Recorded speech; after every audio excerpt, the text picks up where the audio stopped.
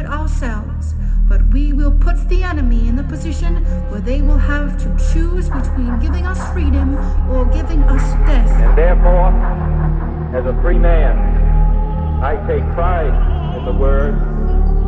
My Lord, I am self-accused. I hope that Live out the true meaning of its creed. The gap between the richest 10% and the poorest 10% has widened. And the communist world. This nation will rise up.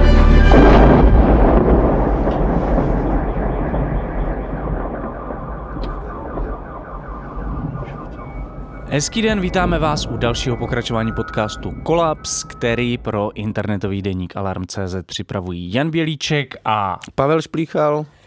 Přestože samotná tato informace je stále naprosto šílená a nepochopitelná, už přes rok probíhá ruská agrese na Ukrajině a stále taky bohužel nevidíme žádné náznaky toho, že by mohla v blízké době skončit. Proto bude opět hlavním tématem dnešního kolapsu. Za uplynulý rok jsme tomuto tématu věnovali hned několik dílů a i to jsme si mohli dovolit jen díky podpoře vás, našich posluchačů a posluchaček. Alarm je z naprosté většiny financovaný svými čtenáři a čtenářkami a tím pádem je stejnými lidmi financovaný i tento podcast. Pokud chcete rozšířit řady našich podporovatelů a podporovatelek, neváhejte a utíkejte na portál Darujme.cz a zadejte svůj pravidelný měsíční příspěvek Alarmu. Díky. A díky taky všem, kteří to již dělají a kteří nám umožnili nahrát i tento speciální díl Kolapsu. Kdo za námi dnes dorazil do pražského studia Mr. Vombat? Tohoto hosta jsme uvítali minulý březen, krátce po ruské invazi na Ukrajinu při živém nahrávání Kolapsu v kampusu Hybernská a dnes ho tedy vítáme už pěkně v soukromí a v zákrytu studia. Dorazil za námi totiž rusista a sémiotik Tomáš Glanc, se kterým se dnes budeme bavit o tom uplynulém šíleném roce a o širším kontextu celého válečného angažmá Ruské federace. Hezký den, pane Glanci, děkujeme, že jste za námi dnes opět dorazil a vítejte u nás v Kolapsu. Dobrý den a děkuji, že jste mě pozvali. My rádi. Velmi rádi vás znovu vidíme.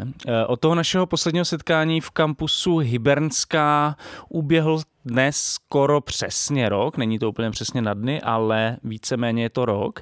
Mě by zajímalo, co se za ten rok z vašeho pohledu změnilo. Co se změnilo? Změnilo se toho velice mnoho. Hlavně bych řekl, že se změnil nějaký časový, řekněme, naše časové vnímání té války. Ta trvá už rok a pro mě vlastně asi největší šok, kdybychom to měli nějak vypointovat a hyperbolizovat, tak největší šok je, že se toho změnilo tak málo. Uhum. Že na jedné straně je neuvěřitelný, jako válce teď uvažujeme v jiných časových formátech, už ne ve dnech a týdnech, ale v měsících a letech a zároveň vlastně v mnoha ohledech jsme tam, kde jsme byli před rokem, když ta válka trvala teprve prvních několik týdnů.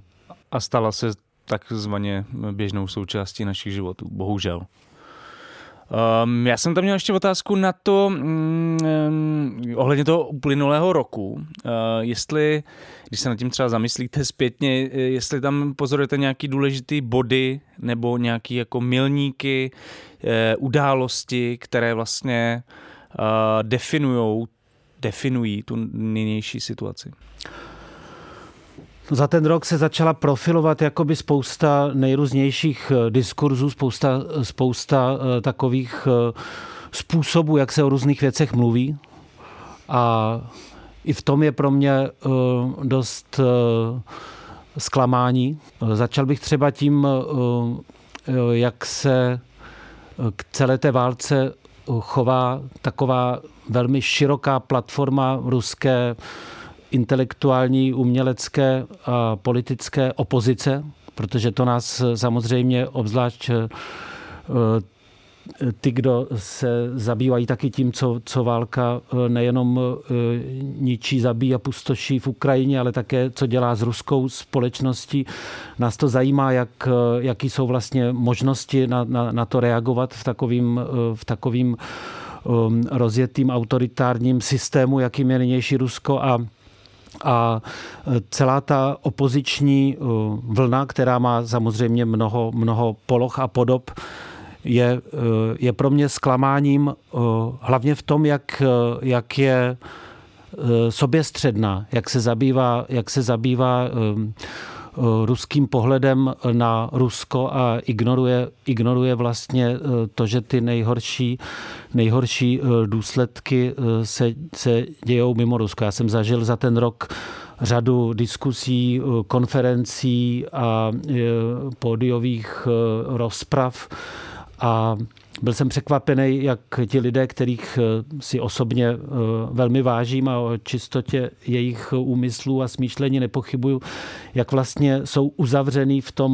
v tom ruskocentrickém pohledu, který je velkým problémem tohodle režimu celých těch posledních 20 let, jak mluví o tom neštěstí, který se týká jich, kteří odešli dobrovolně do zahraničí, kteří pozorují ty negativní rysy, který se projevují v ruské společnosti a jakoby ten imperiální rusocentrismus jakoby se z toho oficiálního diskurzu v jistým smyslu přenesl i na tu opozici, která je sice kritická, ale nakonec vytváří takový až sentimentální obraz toho hroutícího se zlověstného ruského impéria, nebezpečného pro svoje vlastní obyvatele, ale připadá mi zarážející, jak málo je tam i dnes toho pohledu, který by to viděl z nějaké vnější perspektivy. A můžete možná dát nějaký příklad toho rusocentrismu? A jestli nechcete, tak nemusíte nikoho jmenovat, ale jako v čem se to projevuje? No projevuje se to v tom, že vlastně spisovatelé a intelektuálové a politici mluví často o tom, co ta válka znamená pro Rusko, jak špatně se vede v Rusku těm, kdo s válkou nesouhlasí. A to víme, to je pravda, to vůbec není nic, co by se dalo zpochybnit, ale jakoby ten hlavní problém byly následky pro ruské disidenty v tom či onom ohledu. Jo. A to si myslím, že právem třeba ukrajinské intelektuály, umělce a opozičně smýšlející autory dost dráždí a vyvolává to určitou alergii. Je taky překvapující, kolik nastalo takový disonance v těch kruzích, které až donedávna byli jakoby na jedné palubě spolu. Třeba jako konkrétní příklad bych jmenoval takovou velkou polemiku ukrajinského výtvarníka, který mimochodem teď vystavuje několik skvělých děl v Doxu na výstavě Bolest těch druhých Nikity Kadana a takového opozičního umělecky intelektuálního kolektivu Što dělať, který je i v Čechách, myslím, známý a v Evropě, kdy mezi nimi nastal vlastně rozkol, který mně připadá dost příznačný a zajímavý, kdy Nikita Kadan a další Ukrajinci nechtějí prostě bez jakéhokoliv dalšího vyjasnění těch vztahů být házeni do jednoho pytle s ruskými umělci nebo opozičně smýšlejícími autory, kteří zkrátka jsou v jiné situaci, najednou jakoby ten rozkol a rozpor je zřetelný a je potřeba ho nějak reflektovat a proto často z ruské strany, myslím, je málo senzitivity, jo? Málo citlivosti vůči tomu, jak různá je ta perspektiva. Zevnitř Ukrajiny, kde ruská armáda prostě jedné straně téhle komunity zabíjí příbuzné kamarády a ničí města a obce a z druhé strany vlastně je Rusko, kde se nezměnilo za ten rok, co se týče takového povrchu běžného každodenního života, skoro nic. A to jsme možná u další otázky, to je kterou jsme zajímavý, protože já třeba nakousnout. jsem se několikrát potkal se členy, to dělat a právě proto mě to zajímá. Znamená to teda, že tam probíhá momentálně nějaký rozkol uvnitř ty umělecké skupiny, že tady ukrajinský umělci jako Nikita Kadan třeba teď nemají nejlepší vztahy s Dmitriem Vilenským a s těmi ruskými umělci, kteří jsou teďka taky, ale momentálně v exilu, že jo, předpokládám, nebo o co tam vlastně jde v tomhle sporu? Jsou v zahraničí, ale připadá mi, že třeba celá ta široká platforma ruských opozičně smýšlejících aktivistů různých profesních zaměření, která je v Berlíně, tak jakoby často to působilo, že jejich hlavní problém je vlastní vyhnanství a problematika vlastního jistě velice složitého statusu teď jako v Evropě mimo svoje přirozené působiště někde v Petěrburgu nebo v Moskvě, ale to samozřejmě z ukrajinské strany se jeví jako menší problém, než jsou ty hlavní dramata a horory, které se dějí dnes a denně.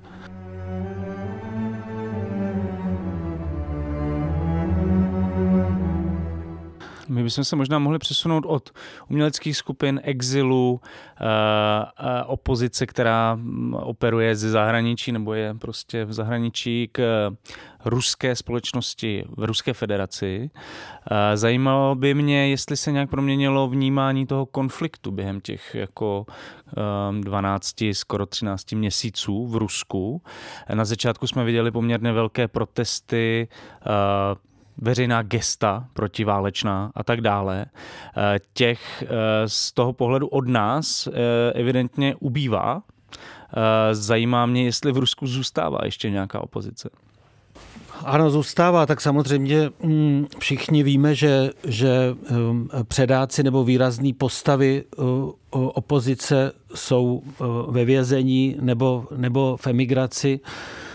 A ojedinělé protesty pokračují a jsou velice komplikované brutalitou těch perzekucí, které po nich následují.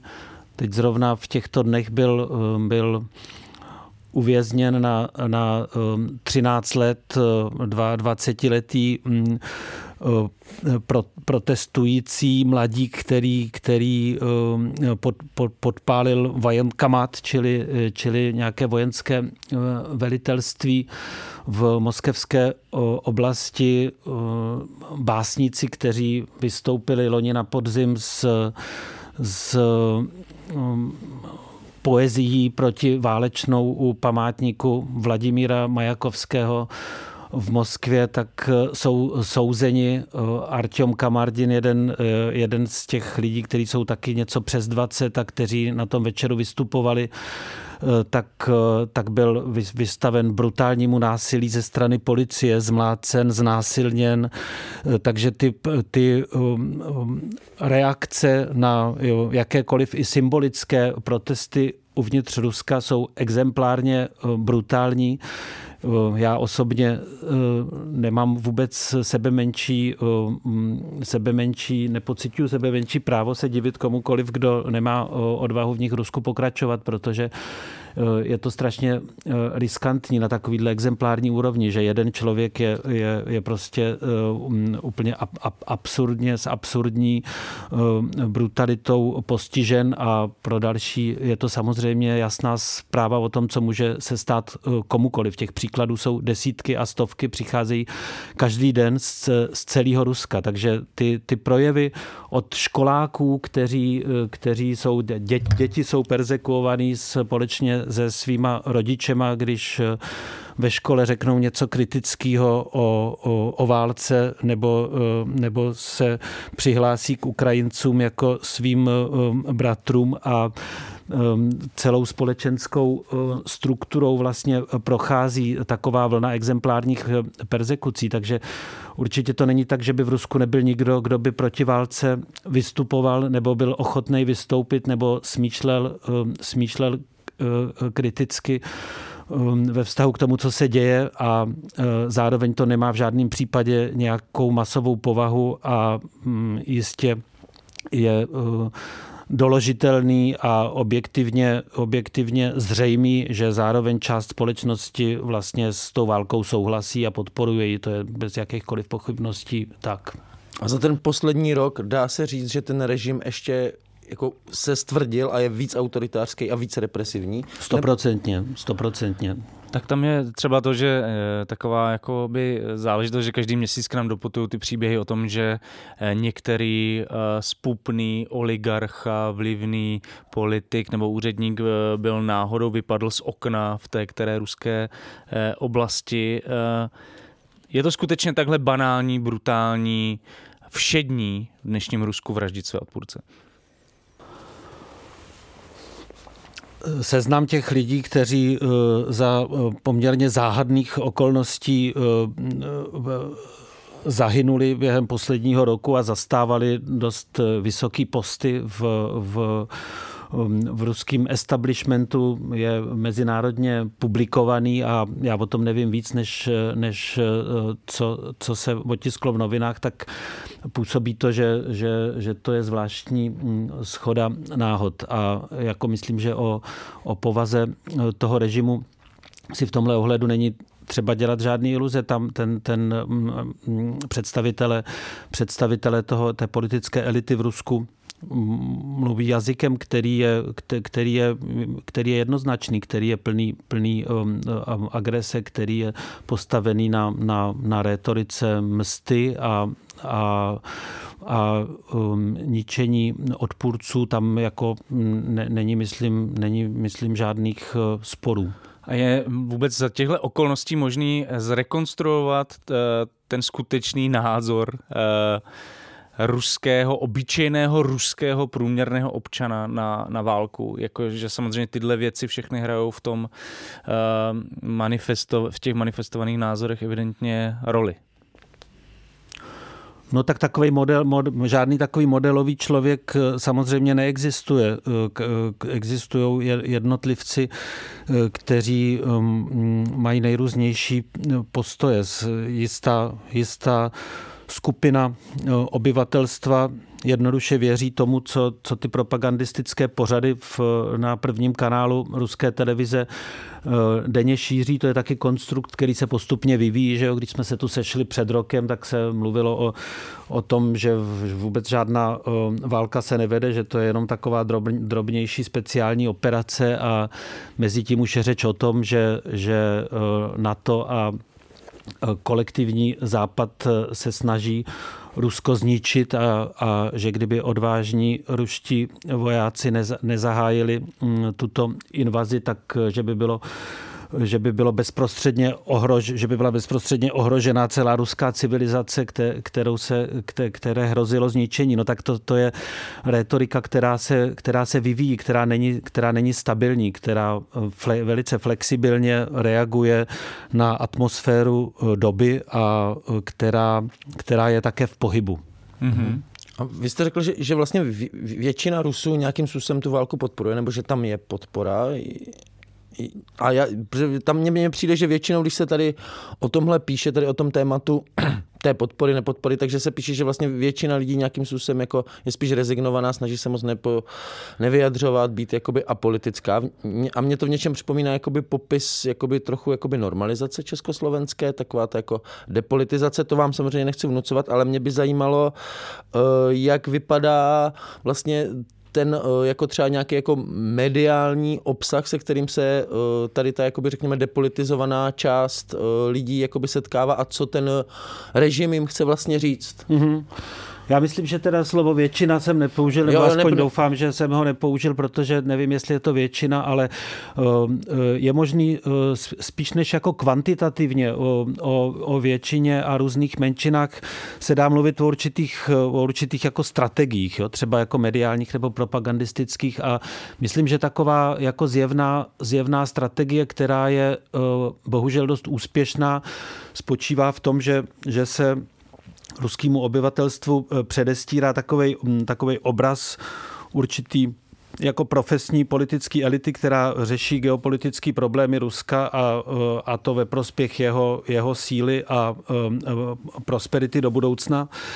A zároveň obraz společnosti, který se to jakoby netýká a který se to nemá týkat. A to není nic nového, to se děje už 20 let a vlastně určitý problém toho vývoje spočívá v tom, že na to mnozí přistoupili. Přistoupili jsme my na to jako v Evropě a spolupracovali jsme s těmi skvělými kolegy z nejrůznějších ruských organizací, každý podle své profese, kteří dost svobodně 20 let rozvíjeli svoji činnost na všech možných polích a spolupracovali přitom s celým světem celkem nerušeně.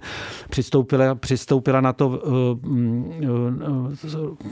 ruská společnost v mnoha ohledech na to, že režim dělá něco, s čím nesouhlasíme, ale my můžeme dělat to, co je pro nás důležitý a to je obraz tady té jakoby profesní politiky, do který se běžný člověk nemá nijak plést, který je v Rusku prosazovaný velice, velice silně a když na to přijde, tak i za pomoci nějakých perzekucí. A to samozřejmě pokračuje. Jako, já jsem za celou tu dobu, po kterou válka trvá v Rusku, osobně nebyl, ale ty zprávy přicházejí denně všemi kanály, jak to tam vypadá a působí to tak, že jako málo kde má ta válka, tak se ta válka projevuje na úrovni každodenního života tak málo jako v Rusku.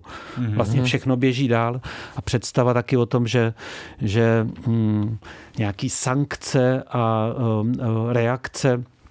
reakce nejrůznějších evropských instancí přivede k nějaký radikální proměně života v Rusku, se ukázaly jako totální iluze. Změnilo se toho velmi málo. Na tohle jsem se přesně chtěl zeptat v souvislosti s tím, jaký je právě ten názor většinové ruské populace, fiktivní, která pravděpodobně vlastně, kterou nemůžeme vlastně nějak definovat, ale přesto jako ty ekonomické sankce byly jeden z argumentů, proč se válka propíše do té ruské společnosti, proč ovlivní veřejné mínění, proč se celý ten režim bude hroutit. Nic takového se podle vás nepotvrdilo. Ne, pokud vím, tak se nezměnilo pro každodenní život člověka, který žije v některém ruském městě nebo v některé ruské obci skoro nic, jako ty rozdíly jsou minimální. Prostě se některé léky zdražily a některé náhradní díly do některých automobilů a některé čipy se místo ze Spojených států prostě vozí z Číny a slyšel jsem ten názor už loni na jaře, kdy lidi cestující mezi Ruskem a Evropou přijížděli a vysmívali se naivitě těch sankcí, na který vlastně ten ruský kapitalismus, který je jistě kriminalizovaný, který se jistě odvíjí ve velice specifickým jako právním prostředí, ale je to pořád rozvinutý kapitalismus, kde jednotlivé firmy jsou prostě svým ziskem závislí na provádění určitých jako obchodních úkonů a ve chvíli, kdy je nemůžou provádět tak, jak je prováděli dosud, tak jednoduše najdou způsob, jak je provést jiným způsobem. A to se zatím bohužel potvrdilo, že ta naivita, s kterou se věřilo v účinnost sankcí, byla nezměrná. Takže to znamená, že ta evropský a západoevropský a euroamerický svět možná pro tu ruskou ekonomiku není tak zásadní, jak si myslíme.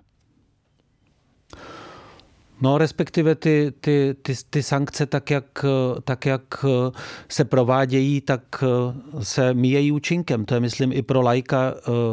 Já nejsem schopný to popsat nějakou profesní ekonomickou rétorikou, ale i pro laika je jasný, že to prostě nefunguje. A do té každodenní reality ruský se to nepropisuje. Já ještě, kdybychom zůstali o té každodenní reality, tak mě by zajímalo, proto já jsem tady tahal tu normalizaci, byť to možná je nepřesný, ale mě by zajímalo, jak se jakoby nějaký ten, řekněme, že člověk nějak jakoby rezignuje na tu politiku nebo zavře oči, ale jakým způsobem třeba funguje, já nevím, na co se ty lidi koukají v televizi, nebo jak vypadá vlastně jakoby popkultura, že třeba ta normalizace měla, já nevím, nějaký seriály, který spíš jakoby dítla a který se zabývali jako každodenností, tak jakým způsobem, jestli existuje nějaký obraz, jakoby popkulturní obrazy tady ty jako soukromí každodennosti, která jako nesouvisí s tou velkou politikou. Jestli něco takového jako současný Rusko, já nevím, zábavný pořady, jako co ten vlastně člověk třeba, když se zapne televizi nebo podívá na internet, co jako takhle může vnímat nebo sledovat.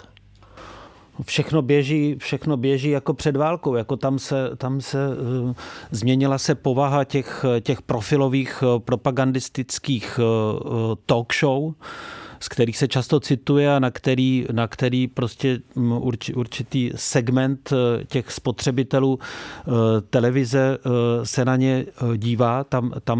Tam se dějou nějaký rétorický procesy, které jsou pro vedení té války nějakým způsobem příznačný a vytvářejí se tam nějaký nový slogany a nový konstrukce vlastně výkladový, který líčí jako tu nějaký domnělý nacismus ukrajinského vedení, tu nějakou chrabrost mobilizovaných ruských vojáků a tak dále. Ale to je vlastně minimální segment celého toho mediálního pole, kde jinak všechno běží v desítkách, stovkách, tisící kanálů stejně dobře jako dosud. A další věc, která se mohla jakoby zaseknout do toho ruského veřejného mínění, je mobilizace. Ani ta ho nedokázala zvyklat. Lze vlastně nějak vyhodnotit, jaký měl efekt na ruskou společnost. No, jedním z jejich projevů byla poměrně masová migrace, která ale taky se obešla bez nějakých zřetelnějších politických následků. Byly to stovky tisíc lidí, které se přesunuli do Kazachstánu, Gruzie, Arménie, ti zámožnější do západoevropských států a do jiných zemí, aby se mobilizaci vyhnuli. Ta mobilizace samozřejmě byla celkem rafinovaně prováděna především v odlehlých oblastech Ruska. A zajímavá je, myslím, ta taková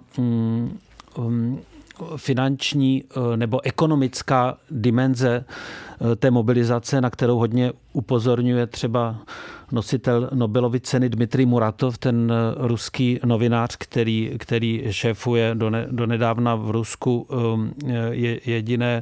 jediným ještě donedávna veřejně působícím nezávislým novinám Novaja Gazeta, kterou spolufinancuje ten Gorbačovův fond. Teď už je taky v Rusku Novaja Gazeta v podstatě zakázaná a působí v zahraničí. A já jsem nedávno byl shodou okolností na takovým večírku v New Yorku, kde Dmitrij Muratov vystupoval a mluvil velice sugestivně tady o té ekonomické dimenzi mobilizace a obchodu ze smrtí v Rusku, kde na jedné straně pravoslavná církev a veřejná diskuse vlastně tu smrt ve válce a vůbec účast ve válce, jejímž potenciálním následkem je smrt, adoruje.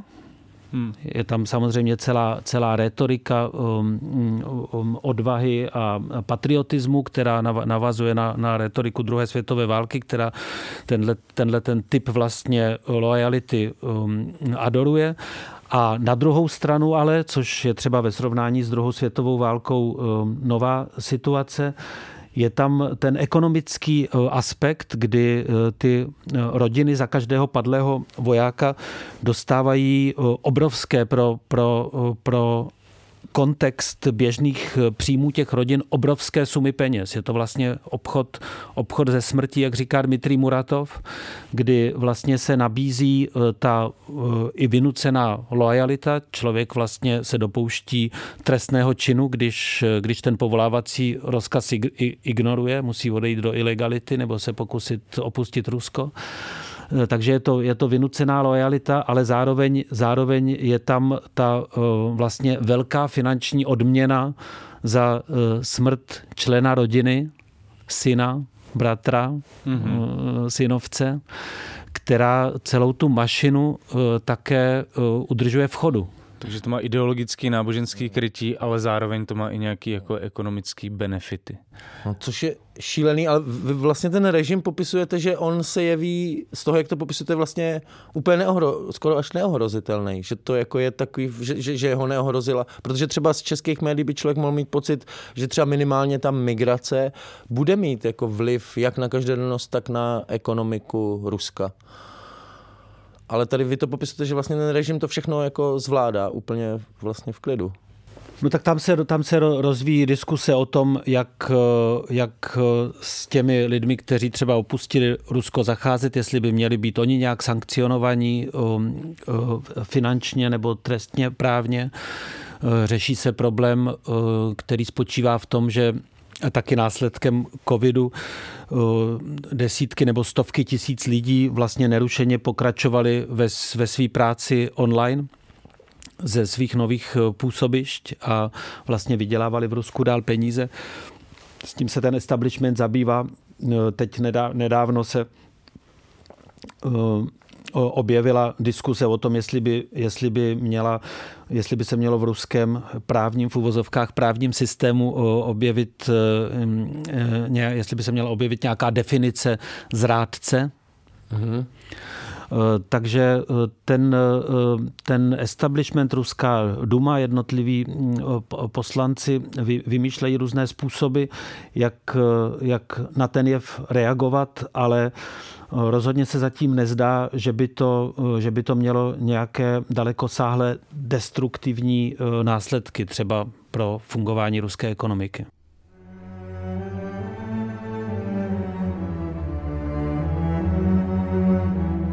Mě zaujalo to, že jste říkal, že mobilizace ze začátku, nevím, jak je to teď, ale probíhala hlavně v těch vzdálenějších oblastech. Jakým způsobem k tomu přistupovali tady k téhle, člověk by řekl skoro nespravedlnosti při té mobilizaci těch vojáků? Jakým způsobem k tomu přistupovali ty lidi samotní v těchto oblastech? No tak rozhodně to nevedlo k žádným protestním hnutím, která ale je třeba říct, jsou opravdu jenom strašně těžko představitelná. Jo? Za těch okolností, které reálně v těch místech existují. A pozoruhodný je, že pro řadu těch odlehlých ruských oblastí tady ten vlastně tradiční fatalismus, že je sice situace, kdy mladí členové rodin jsou odváděni do války, kterou možná nepřežijí. Je to sice něco, co jistě se nepovažuje za nějakou veselou nebo příznivou situaci, ale zároveň je to něco, s čím zjevně celá vrstva obyvatel je schopná se vyrovnat. A do toho jsou takový zajímavý momenty, který třeba popisuje i česká etnoložka a spisovatelka Pavlína Brdzáková ve své poslední knize, kdy třeba ty vyloženě odlehlé oblasti, jako Burjati, Jakuti a národy, které jsou opravdu daleko od těch metropolitních částí ruské civilizace, na to reagují s takovým jako šamanistickým fatalismem, kdy vlastně nečekaně v prostředí tady těch tradičních spiritualit různých verzích, proto používám množného čísla, které jsou vzdálený od oficiální rétoriky Ruské pravoslavné církve, tak přesto vlastně ten režim podporují. Ona to velice pozoruhodně popisuje i na základě takový historický paralely, jak se zacházelo tady v těch rodinách a obcích a krajích i s kultem třeba Stalina a Lenina, že to byli prostě takový jako super šamani, který oni v podstatě uctívali jako nějaký nepřemožitelný bose a podobně se teď staví k té situaci nynější, kdy vlastně tam, kde by člověk předpokládal nějaký přirozený disidentství, tak tam vůbec často nenastává. Mm-hmm. Jak je to třeba s těmi, a teď už jsme se k ním nedostali ještě, nebo trošku jsme to naťukli na začátku, jo, ale jak je to s těmi kulturními elitami? Jo, protože mě vlastně osobně šokoval, nebudu jmenovat, nebudu říkat, kdo mi to říkal, ani prostě nic takového, ale překvapil mě příběh jednoho ukrajinského doktoranda filozofie, který studoval v Petrohradu poststrukturalismus, Deleuze a přiletěl v podstatě už během války na konzultace se svým profesorem a zjistil během jako jejich společné diskuze, že ten profesor zcela podporuje vlastně tu válečnou agresi na Ukrajině. Zajímalo by mě, jestli jste narazil na nějaký jako podobně šokující příběhy i mezi vlastně zdánlivě apolitickými nebo skoro až jakoby levicově orientovanými intelektuály. Že mě to vlastně šokovalo. Ne, vlastně nenarazil. Jako ve svým v okruhu lidí, který v Rusku znám, nebo z mých kolegů a přátel jsem na nic takového nenarazil. Ale myslím, že co se týče problematiky těch elit a té opozice, tak o jednom velkým problému, aspoň z mýho pohledu se jeví jako velký, jsme už mluvili, to je ta vlastně pořád ještě imperiální, i když antioficiálně imperiální, taková sentimentální rétorika té viny, jako všechny ty jednotlivé argumenty jsou velice srozumitelné, když se mluví o tom, že po generace prostě teď ruská společnost bude definovaná tady tím břemenem té viny a tak dále, ale je to zároveň v tom jistý typ jako sebelítosti, který třeba v Ukrajině vůbec se nesetkává s nějakým nadšeným pochopením. To je jeden problém a druhý problém, který taky je velice těžký adresovat jednotlivcům. Já bych zároveň nechtěla, aby to znělo jakkoliv arrogantně nebo nějak nafoukaně, protože jako co jsme udělali my pro to, aby ta situace se zlepšila, že jo? Nebo já obrovské množství těch lidí znám osobně a vím, jak upřímně o té situaci smýšlej a jak jsou zděšený, ale přesto, když se na to díváme z dálky a nemáme jinou možnost, tak působí jako nápadný jev, že není možná nějaká konsolidace těch opozičních snah, že ta roztříštěnost je strašlivě nebezpečná pro nějakou světlejší budoucnost Ruska. Jako asi jsme všichni zaznamenali takový iniciativy jako Kongres lidových poslanců, který se sešel v Polsku, to vedl ten Ilja Ponomaryov, vlastně už po léta aktivní politický disident a to byla zajímavá myšlenka pozvat na jedno zasedání lidí, kteří v určitou chvíli byli demokraticky zvolení v Rusku a potom pozdějším vývojem z těch politických struktur byly různýma metodama vytlačený, ale ta teze byla vlastně, že oni představují nějakou legitimitu. No a celý ten kongres sklidil výsměch nejenom z hlediska nějakých oficiálních propagandistických kanálů v Rusku, ale i z hlediska těch ostatních opozičně smýšlejících obyvatel Ruska, ať už žijí uvnitř Ruska nebo v zahraničí. To si myslím, že je velký problém, který je těžký někomu adresovat jako nějakou osobní vinu, ale do budoucna neskýtá žádný skvělý vyhlídky. Že a vlastně ten ani přišel kvůli tomu, že na co si to hrajou, prostě, že se snaží, že oni by měli reprezentovat jako ruskou opozici v exilu. Přesně tak, jako kde berou tu drzost se prohlašovat za nějakou legitimní politickou reprezentaci a za jakých okolností do politiky vstupovali a s jakými zájmy a že už se zesměšnili tehdy a dneska už jsou tuplem komické figurky a takové záležitosti, které samozřejmě jsou velice zlověstný, protože já myslím, že jak známe i třeba z dějin, nevím, posledních desetiletí, nejenom v Rusku, ale ve východní Evropě, v západní Evropě, ty velký opoziční hnutí, které ať už v intelektuální, nebo v symbolický, nebo v reálně politický rovině měly nějaký impact, tak byly vždycky založený na trochu až naivní nějaký schopnosti se sjednotit, ať to bylo hnutí ve Francii v 60. letech nebo v Německu v 70. letech prostě Rudy Dučke prostě taky by bylo možné ho prezentovat jako komickou figurku, stejně jako předáky francouzské revoluce v roce 68 nebo chartisty nebo lidi ze Solidarity na přelomu 70. a 80. let. Ty velký hnutí jsou vždycky založený na velkým idealismu a na taky schopnosti s určitou naivitou se sjednotit pod heslama, které jsou víceméně přijatelný i pro lidi, kteří ve skutečnosti jsou velmi různý. A tohle se mi zdá, že v Rusku je strašně slabý, tahle schopnost, tenhle potenciál, že je úplně minimální a že jakoby, když bych to řekl jako ostře, tak jakoby ten cynismus toho establishmentu, který vyvíjí svoji rétoriku těch posledních 20-25 let, tak jako kdyby vrhnul stín i na tu opozici, která je infikovaná tím cynismem, ačkoliv jednotlivci mají názory, s kterými si myslím vy dva nebo já bychom vřele souhlasili, tak vlastně tam takováhle společná platforma není možná a i takový jako dost jednoznačně kladní hrdinové, jako nevím, Alexej Navalný nakonec jako tu jednotící funkci neplní, tak jak by mohli. To je jako určitě mega zajímavý, ale jako takže něco jako, nevím, jestli ideologie je dobrý slovo, ale jako představa té opozice o tom, jak by Rusko mělo vypadat, tak nic takového vlastně neexistuje.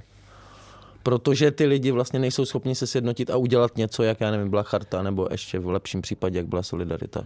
Mně to skoro, pardon, že to vstupuje, že mi to skoro přijde jako, že mají pocit, i ta opozice má pocit, že ten režim je tak silný, tak jako nezničitelný, že všechny ty jakoby opoziční iniciativy jsou dopředu odsouzený k neúspěchu a že takhle mi to nepůsobí jako taková odevzdanost trošku. No a neschopnost v nějakým jako širším kolektivním konsensu vybudovat nějakou jednoduchou rétoriku, která by plnila tuhle funkci. Že nějaký vize jako toho, jak by to Rusko mělo vypadat, existují, ale jich příliš mnoho a nejsou slučitelný. Přesně tak, jako když čtete ve fejetonu v německých, britských, francouzských, českých, polských novinách jednotlivých články, jednotlivých jako sociologů, intelektuálů, filozofů, politiků, spisovatelů, tak vlastně to jsou často skvělý názory, ale nevedou k tomu, že by vznikla taková platforma, která by měla takovouhle roli nějakého centra emancipačních snah, nabízejících nějaký program pro Rusko budoucnosti. A existuje na druhé straně toho, když na straně toho režimu existují něco jakoby prorežimní intelektuálové, když jako pominu tu, já nevím, pro válečnou propagandu a tak, ale jak se tam pracuje tady s těma jakoby Putinovýma idéma na té jakoby intelektuální úrovni. když jsou, a mluvím teďka o prorežimních jakoby lidech. Existuje něco takového? No tak to už je taky takový proces, který trvá dlouho, že se hledají jako ty intelektuální autority, který ten režim fundují nějakými idejemi. Já myslím, že nikdo, že ani Dugin, ani Surkov, ani nikdo jiný tuhle roli jako neplní. Že ten režim určitě během těch let si jakousi jednotící ideologii postupně vybudoval. Dneska vlastně ten antizápadní diskurs, který definuje vlastně ruskou civilizaci spoustou nejrůznějších rysů, takových jako konzervativně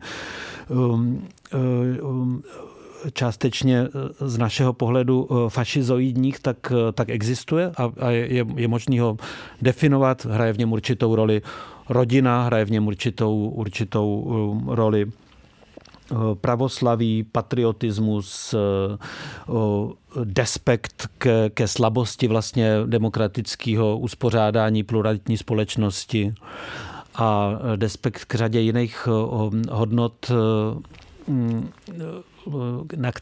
na kterých jsou založeny koncepty západních demokratických společností. To všechno je daleko definovanější, než to bylo před 10, 15, 20 lety. Ale že by se tím stála nějaká jedna postava nějakého vůdčího intelektuála, to si nemyslím. Ale to taky tak tomu nebylo ani v době sovětského režimu, ani v podstatě v době stalinismu. To prostě, myslím, je hledání, který nepovede k žádnému nálezu. Že to zajímá spíš ten západ, ale vlastně ten režim sám o sobě to tolik nepotřebuje. No ale jak se potom ten režim vyrovnává s tím, že tu válku není schopný úplně tak docela vyhrát? Vyrovnává se s tím zatím velice snadno, tím, že obvinuje NATO, Spojené státy a kolektivní západ, že bezohledně prostřednictvím Ukrajiny se snaží zničit dodávkama zbraní ruskou civilizaci a že je na to proto potřeba reagovat ještě větší mobilizací všech prostředků, které by sloužily záchraně Ruska před destrukcí, která je údajným cílem ruských protivníků. Že jo? Tam se vede už měsíce retorika, která je založená na tezi, že Rusko tuto válku nezačalo, což se může zdát jako tvrzení absurdní, ale je v plném chodu, že ji nezačalo, nýbrž se ji snaží ukončit. Mhm. Takže nastupují na ten antizápadní diskurs, který je pro tu současnou ideologii zásadní. Ale zvláště se možná k Vladimíru Putinovi, protože vy jste vlastně od začátku, což mi přišlo zajímavý i v té naší debatě minulý rok, odmítal tu představu Putina jako nějakého pragmatického geopolitického hráče, který jen využívá slabosti ostatních a jako za cenu co nejnižších ztrát rozšiřuje ruský vliv. Vy jste říkal, že za tím, co Rusko dělá na Ukrajině, je prostě dlouhodobá nějaká vize, nějaká jako právě ideologie. Můžete vystupovat, kdy jste jakoby vlastně poprvé třeba tohle jako uviděl v tom ruském dění, že se tam něco takového konstituje, že to bude mít tenhle vliv, že pravděpodobně dojde i k téhle jako invazi na Ukrajinu.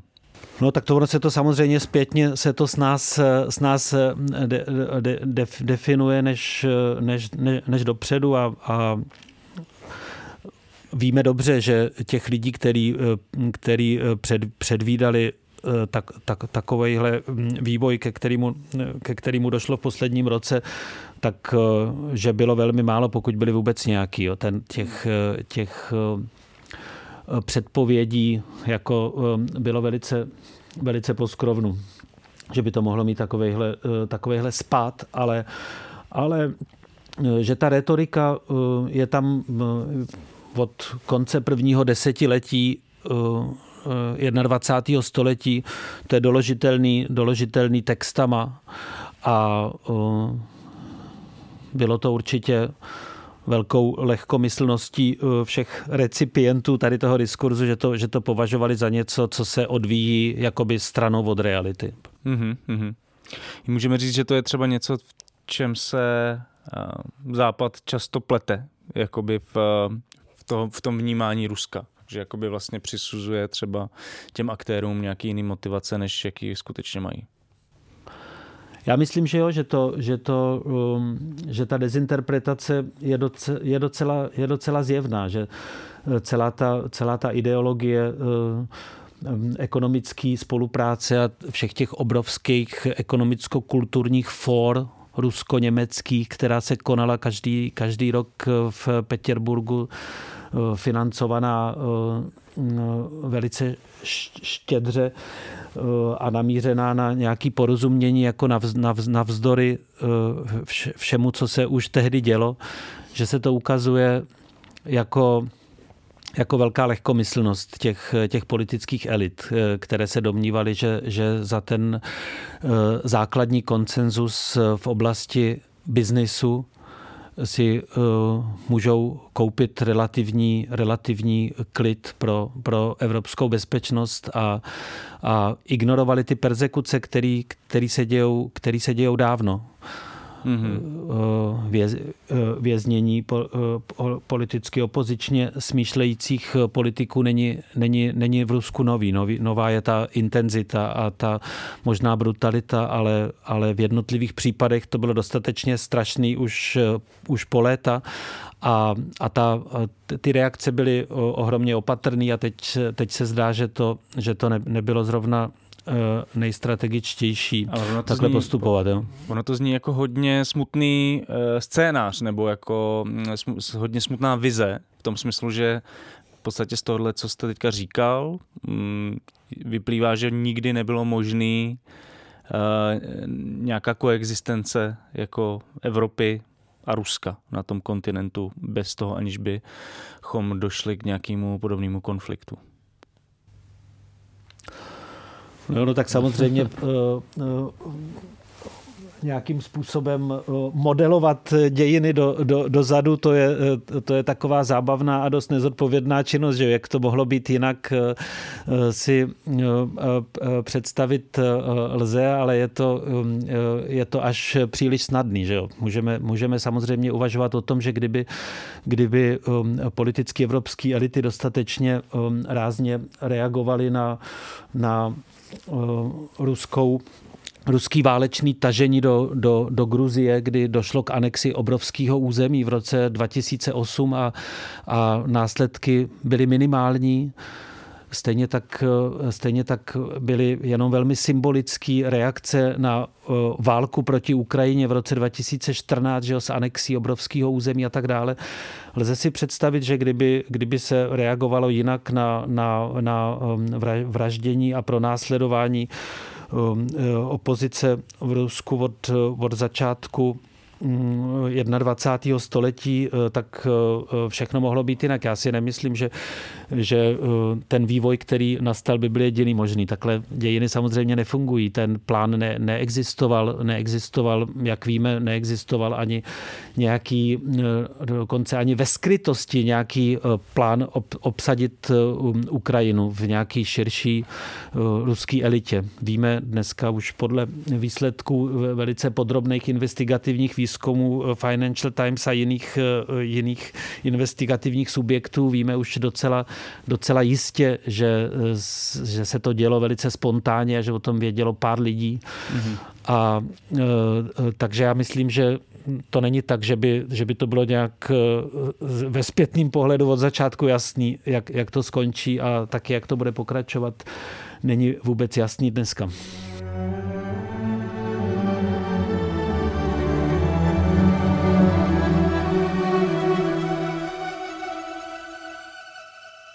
Pořiďte si knihu Piko v našem e-shopu e-shop.deníkalarm.cz. Nakladatelství Alarm vydává první knihu Piko Junkies Lives Matter, na životech feťáků záleží.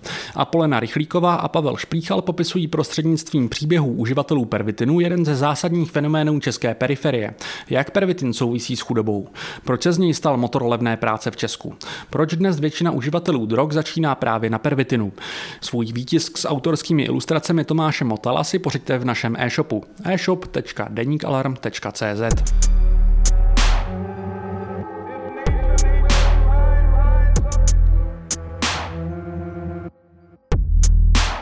Já jsem si chtěl ještě zeptat, že třeba tady jako v České republice, jako řekněme ve východní Evropě v tomhle případě se zkušenost má se sovětskou okupací v roce 68 a tak dále, je pořád ta válka jako docela velký téma, ale já jsem chtěl využít toho, že vy žijete ve Švýcarsku a třeba zeptat se, jaký je to srovnání toho, jak se válka prožívá tam ve Švýcarsku, který vlastně ani není v Evropské unii, a v Česku, kde taky určitě často jste a sledujete, jak to tady prožíváme. No, já jsem byl hlavně na jaře a v létě loňského roku jsem poprvé zažíval takový zklamání z atmosféry ve Švýcarsku, který jinak je mi dost sympatický jako takovému gastarbeiterovi, který tam žije posledních 7-8 let, ale tehdy jsem pocítil takovou docela úlevu, když jsem přijel třeba do Prahy, jak se tady vnímá válka a její následky. Ve Švýcarsku to bylo nesrovnatelně opatrnější a distancovanější. A v jakém smyslu? A projevuje se to i teď v té politické rovině, kdy Švýcarsko je velice zdrženlivý a odmítá povolit export svých zbraní z těch třetích států s pro mě takovým zvláštním argumentem. Já jsem v této oblasti naprostý laik, ale argument, že švýcarský zbraně nejsou určený k tomu, aby se dodávaly stranám aktivně se účastnícím války, mně připadá zvláštní, protože proč se teda ty zbraně vyrábějí, že jo? A než aby pomáhali ve chvíli, kdy jsou potřeba. Tak myslím, že jak tak sleduju švýcarskou publicistiku, tak na švýcarský poměry a na poměry švýcarské neutrality i třeba v té historické perspektivě 20. století ještě jakoby to mohlo být mnohem horší, než to je. A byl jsem třeba teď kolem výročí prvního roku války jsem třeba v akademickém prostředí měl velice dobrý dojem ze způsobu, jakým se tam vedly diskuze o válce, jakým se pořádaly nějaký symbolické akce v oblasti literatury, výtvarného umění, intelektuální diskuse. Tam je vrstva akademiků, který to berou velmi za svý a velmi osobně. Na druhou stranu je tam i vrstva akademiků, dokonce i mezi mými blízkými kolegy a přáteli, který mě v tomhle ohledu velice zklamali. A nevím, jestli je to v Čechách taky tak, tady tu zkušenost nemám, ale na švýcarských univerzitách i třeba v oboru slavistiky je celá vrstva lidí, kteří zastávají názor, že úkolem akademické obce a pracovníků univerzit není se vyjadřovat přímo aktivisticky, politicky, že naším úkolem je sledovat ty jevy z nějaký velký dálky a prostřednictvím našich teoretických diskurzů a rozhodně ne se přímo vyjadřovat k situaci, která je ze svý povahy politická. Tak tahle zdrženlivost a vlastně odmítání nějakého jednoznačnějšího vyjádření, to mě přišlo hodně zarážející. Já jsem se třeba pokusil na univerzitě v Basileji uskutečnit takovou symbolickou intervenci jednoho uměleckého díla mladý ukrajinský umělkyně Kateriny Lisovenko, která je taky zastoupená na té zmiňované výstavě v Doxu do budovy Basilejské univerzity a ten establishment vlastně to nedovolil. s touhle argumentací, že to není naším úkolem a byl jsem velice pozitivně překvapený potom reakcí vedení univerzity, na který pracuji v Curychu, kde to naopak vyvolalo velký ohlas, ten návrh, a kde skutečně 4 instituce se shodly i na financování celého toho malého projektu a minulý pátek jsme malou vernisáží v hlavní budově Curyšské univerzity odhalili triptych, který Válku velmi, velmi přímočaře a zároveň na podle mě velmi vysoký umělecký úrovni reflektuje. Autorka přijela z Vídně, kde žije v exilu se svýma dětma a byla to velmi komorní, ale podle mě skvělá symbolická akce, takže rozhodně to akademické prostředí není v tomhle nějak jednotný, ale ta zdrženlivost nebo řekl bych určitá jako intelektuální zbabělost z mýho pohledu, ta je tam cítit i mezi lidma, od kterých třeba bych to vůbec nečekal, když je dlouhá léta znám a jejich práce si jinak velmi vážím. A vy jste vlastně už minulý rok nám říkal, a stejně tak teď, říkal, že ze strany Západu došlo k určitému jakoby podcenění nebo nevšímání si některých rysů toho ruského režimu a není v tom. Vy vlastně jste rusista, ale žijete jakoby na západě. Není v tom něco, že ten, jako, jak se ten západ na to Rusko dívá? Jakože není to nějakým způsobem způsobený právě tady to přehlížení způsobený tím, že ten západ má takový specifický pohled na Rusko, nebo tím tak, jak se západ dívá na Rusko, že to je vlastně v tom už jako obsažený? No, já myslím, že jo, že co se týče třeba slavistiky nebo vůbec jako výzkumu východní Evropy na západních univerzitách, takže že my jsme taky do jistý míry selhali. Jo? Jak jsem mluvil o tom, že se mně zdá, jako by ten ruský imperialismus nějakým způsobem ta ruská opozice zrcadlila, i když jako negativně nebo kriticky, tak myslím, že něco podobného je možný říct i o výzkumu východní Evropy. Jo? Že ten rusocentrismus nám donedávna příliš málo překážel a vadil. Teď se třeba na švýcarských univerzitách vedou diskuze o tom, jak je možný, že studium ruštiny v rámci slavistiky je povinný a žádného jiného jazyka povinný není, jako jestli k tomu stačí, že tam prostě žije mnohem víc lidí než v Polsku nebo v Ukrajině, jako jestli takovýhle prostě hrubě kvantitativní hledisko je dostatečný pro takovýhle vlastně strukturní jako rozhodnutí, že bez něčeho nemůžete ten obor absolvovat. Mm-hmm. A taky se to jako postupně odbourává, tady ta obligatorita.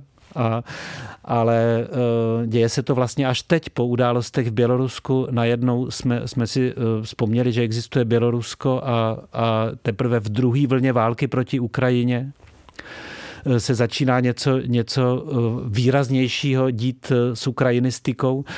Takže tady, myslím, je to selhání taky jako docela očividný, takhle zpětným pohledu. To by mě docela zajímalo, tohle celý jako jedno velký téma, kterému se možná můžeme v závěru ještě věnovat, protože vlastně v souvislosti s Ruskou federací, ale i Sovětským svazem se v poslední minimálně roce mluví hodně v termínech postkoloniálních studií, v kontextu dekolonizace a tak dále.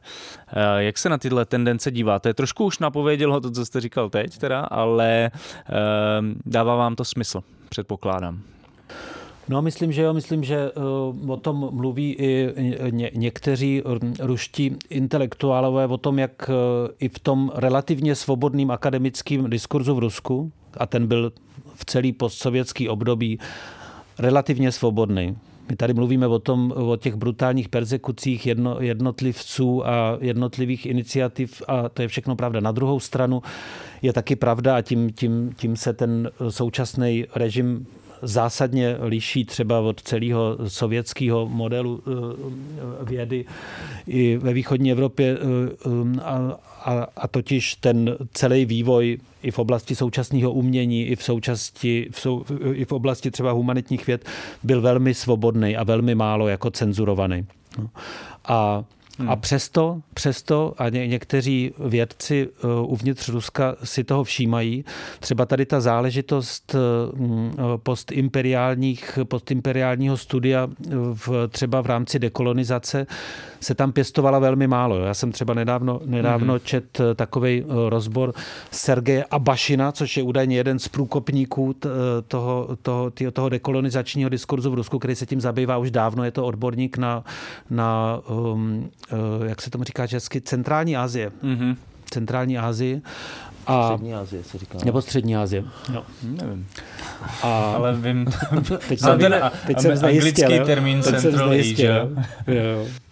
Strany centrální Asie. Rusky. Tak ten si všímá toho, že ačkoliv celá jako třeba poststrukturalistická diskuse a celá intelektuální retorika dekonstruktivismu byla přijata s obrovsky jako pozitivním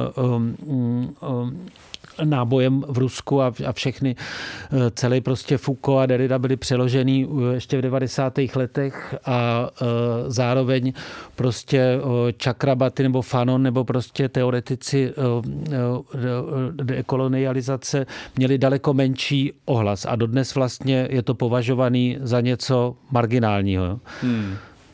K čemuž vlastně taky neexistuje žádný objektivní důvod v oblasti nějakých intelektuálních výkonů. Existovaly některé skvělé iniciativy, takový historický, antropologický, sociologický časopis Ab Imperio třeba byl jedním takovým orgánem, který opravdu spojoval ruský vědce s elitou humanitních věd po celém světě, takže jednotlivci určitě se tomu věnovali, ale v takový jakoby společenský rovině to mělo strašně malej dopad. Což podle vás teda nemusí být úplně náhoda. I když to nemá nějaký objektivní důvod, tak to nemusí být náhoda. Skrze to nastavení. Já jsem si všiml, že vy neříkáte na Ukrajině a říkáte v Ukrajině, což já jsem nedávno se o tom bavil a vlastně zjistil jsem, že to říkání na Ukrajině vlastně třeba Ukrajincům nebo i proti putinovským Rusům není příjemný, protože to vyvolává pocit něčeho, jako my říkáme v Česku na Slovensku, nebo říkáme na Moravě, tady v Praze, teda já jsem z Brna, takže to je složitější, ale já jsem taky z Moravy. Ale že to je jakoby vlastně něco, že to asociuje nějakou jakoby okrajovost, nepevnost a vlastně ve chvíli, kdy ta ruská invaze je obhajovaná právě jako nějakou nesamozřejmostí té ukrajinské suverenity nebo státnosti, tak vlastně je od nás jako nesolidní nebo nefér říkat na Ukrajině, ale máme říkat v Ukrajině. To je ten váš důvod? No, já myslím, já neznám úplně všechny nuance téhle debaty, ale myslím, že tak nějak to je, že to se týká i ruštiny, kde taky se dá říct na Ukrajině nebo v Ukrajině. A myslím, že ta předložka je taková solidárnější s tou ukrajinskou perspektivou. Takže byste nám doporučil na Alarmu psát v Ukrajině? A mě by zajímalo ještě nějaké další doporučení. Jako jestli, že to se vlastně tak jakoby... Tak co my můžeme udělat? Že můžeme psát v Ukrajině? Objevuje, já nevím, byl nějaký Kyjev nebo Kyjev a tak dále. Jako co je relevantní pro ten český kontext a co? No, ono se to na čím bychom se možná mohli zamyslet? Co jednoduše, velice jednoduše člověk se někoho dotkne. My jsme taky dostali 2 e-maily do Doxu v souvislosti s tou právě ještě do půlky května. Dneska ráno jsem se dozvěděl, že výstava je prodloužená o měsíc, takže do půlky května ještě ke zhlídnutí Bolest těch druhých v pražském Doxu, kde jsme byli velice zle skritizovaní za to, že nesprávně nějak transliterujeme Kyjev v nějakým popisku, takže stane se to snadno a já bych řekl, že doporučení nevím, jako já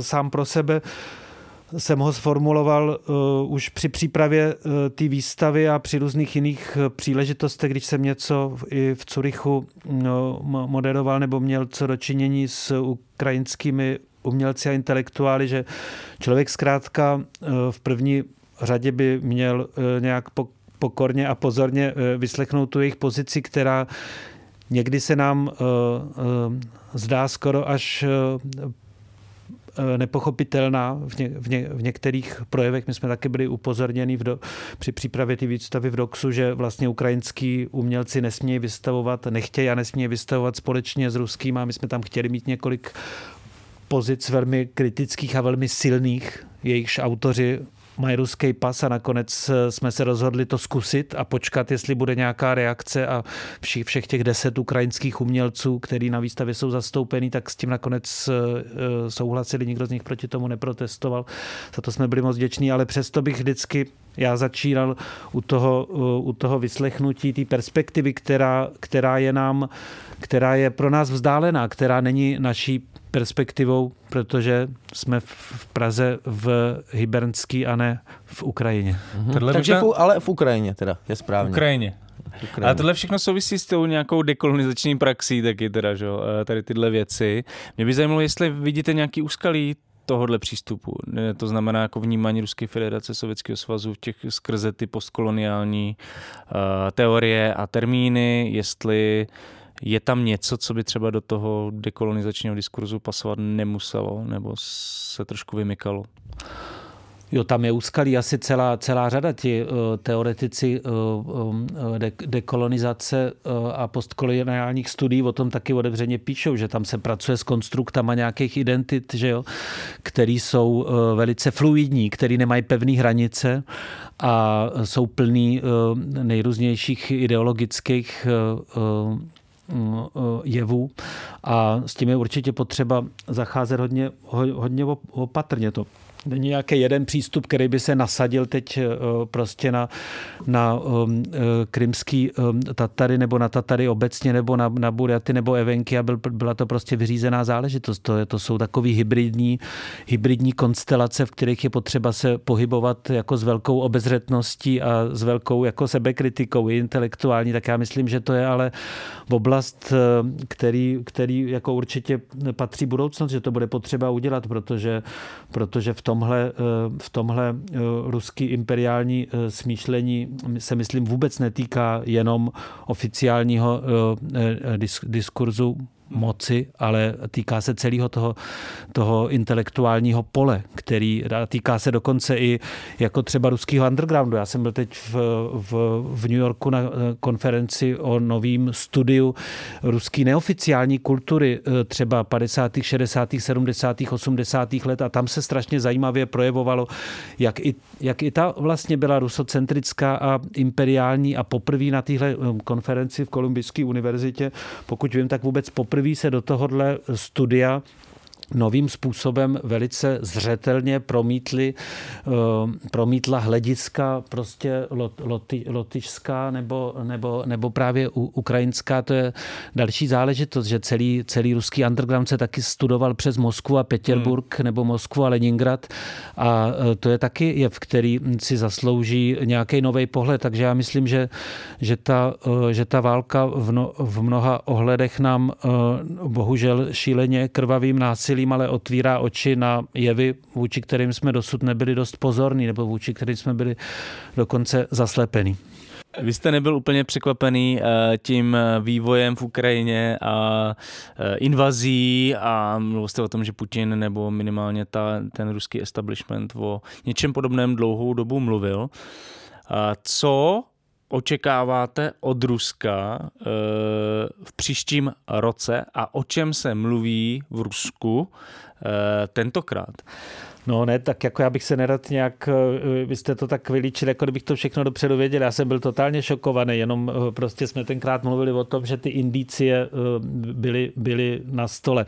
No a dál... Teď mě zajímají ty indicie pro ten příští rok. No. Já z vás nechci dělat proroka, ale zajímá nás, o čem se mluví v Rusku.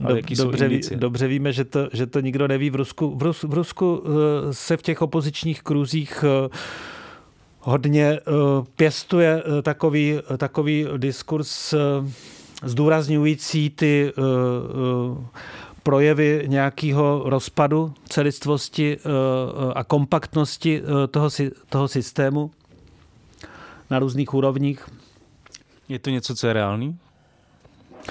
No potenciálně reálný to je, ale zatím mně se zdá, že co se týče nastávajícího roku, takže ten establishment určitě pojede tuhle linii, která je nastavená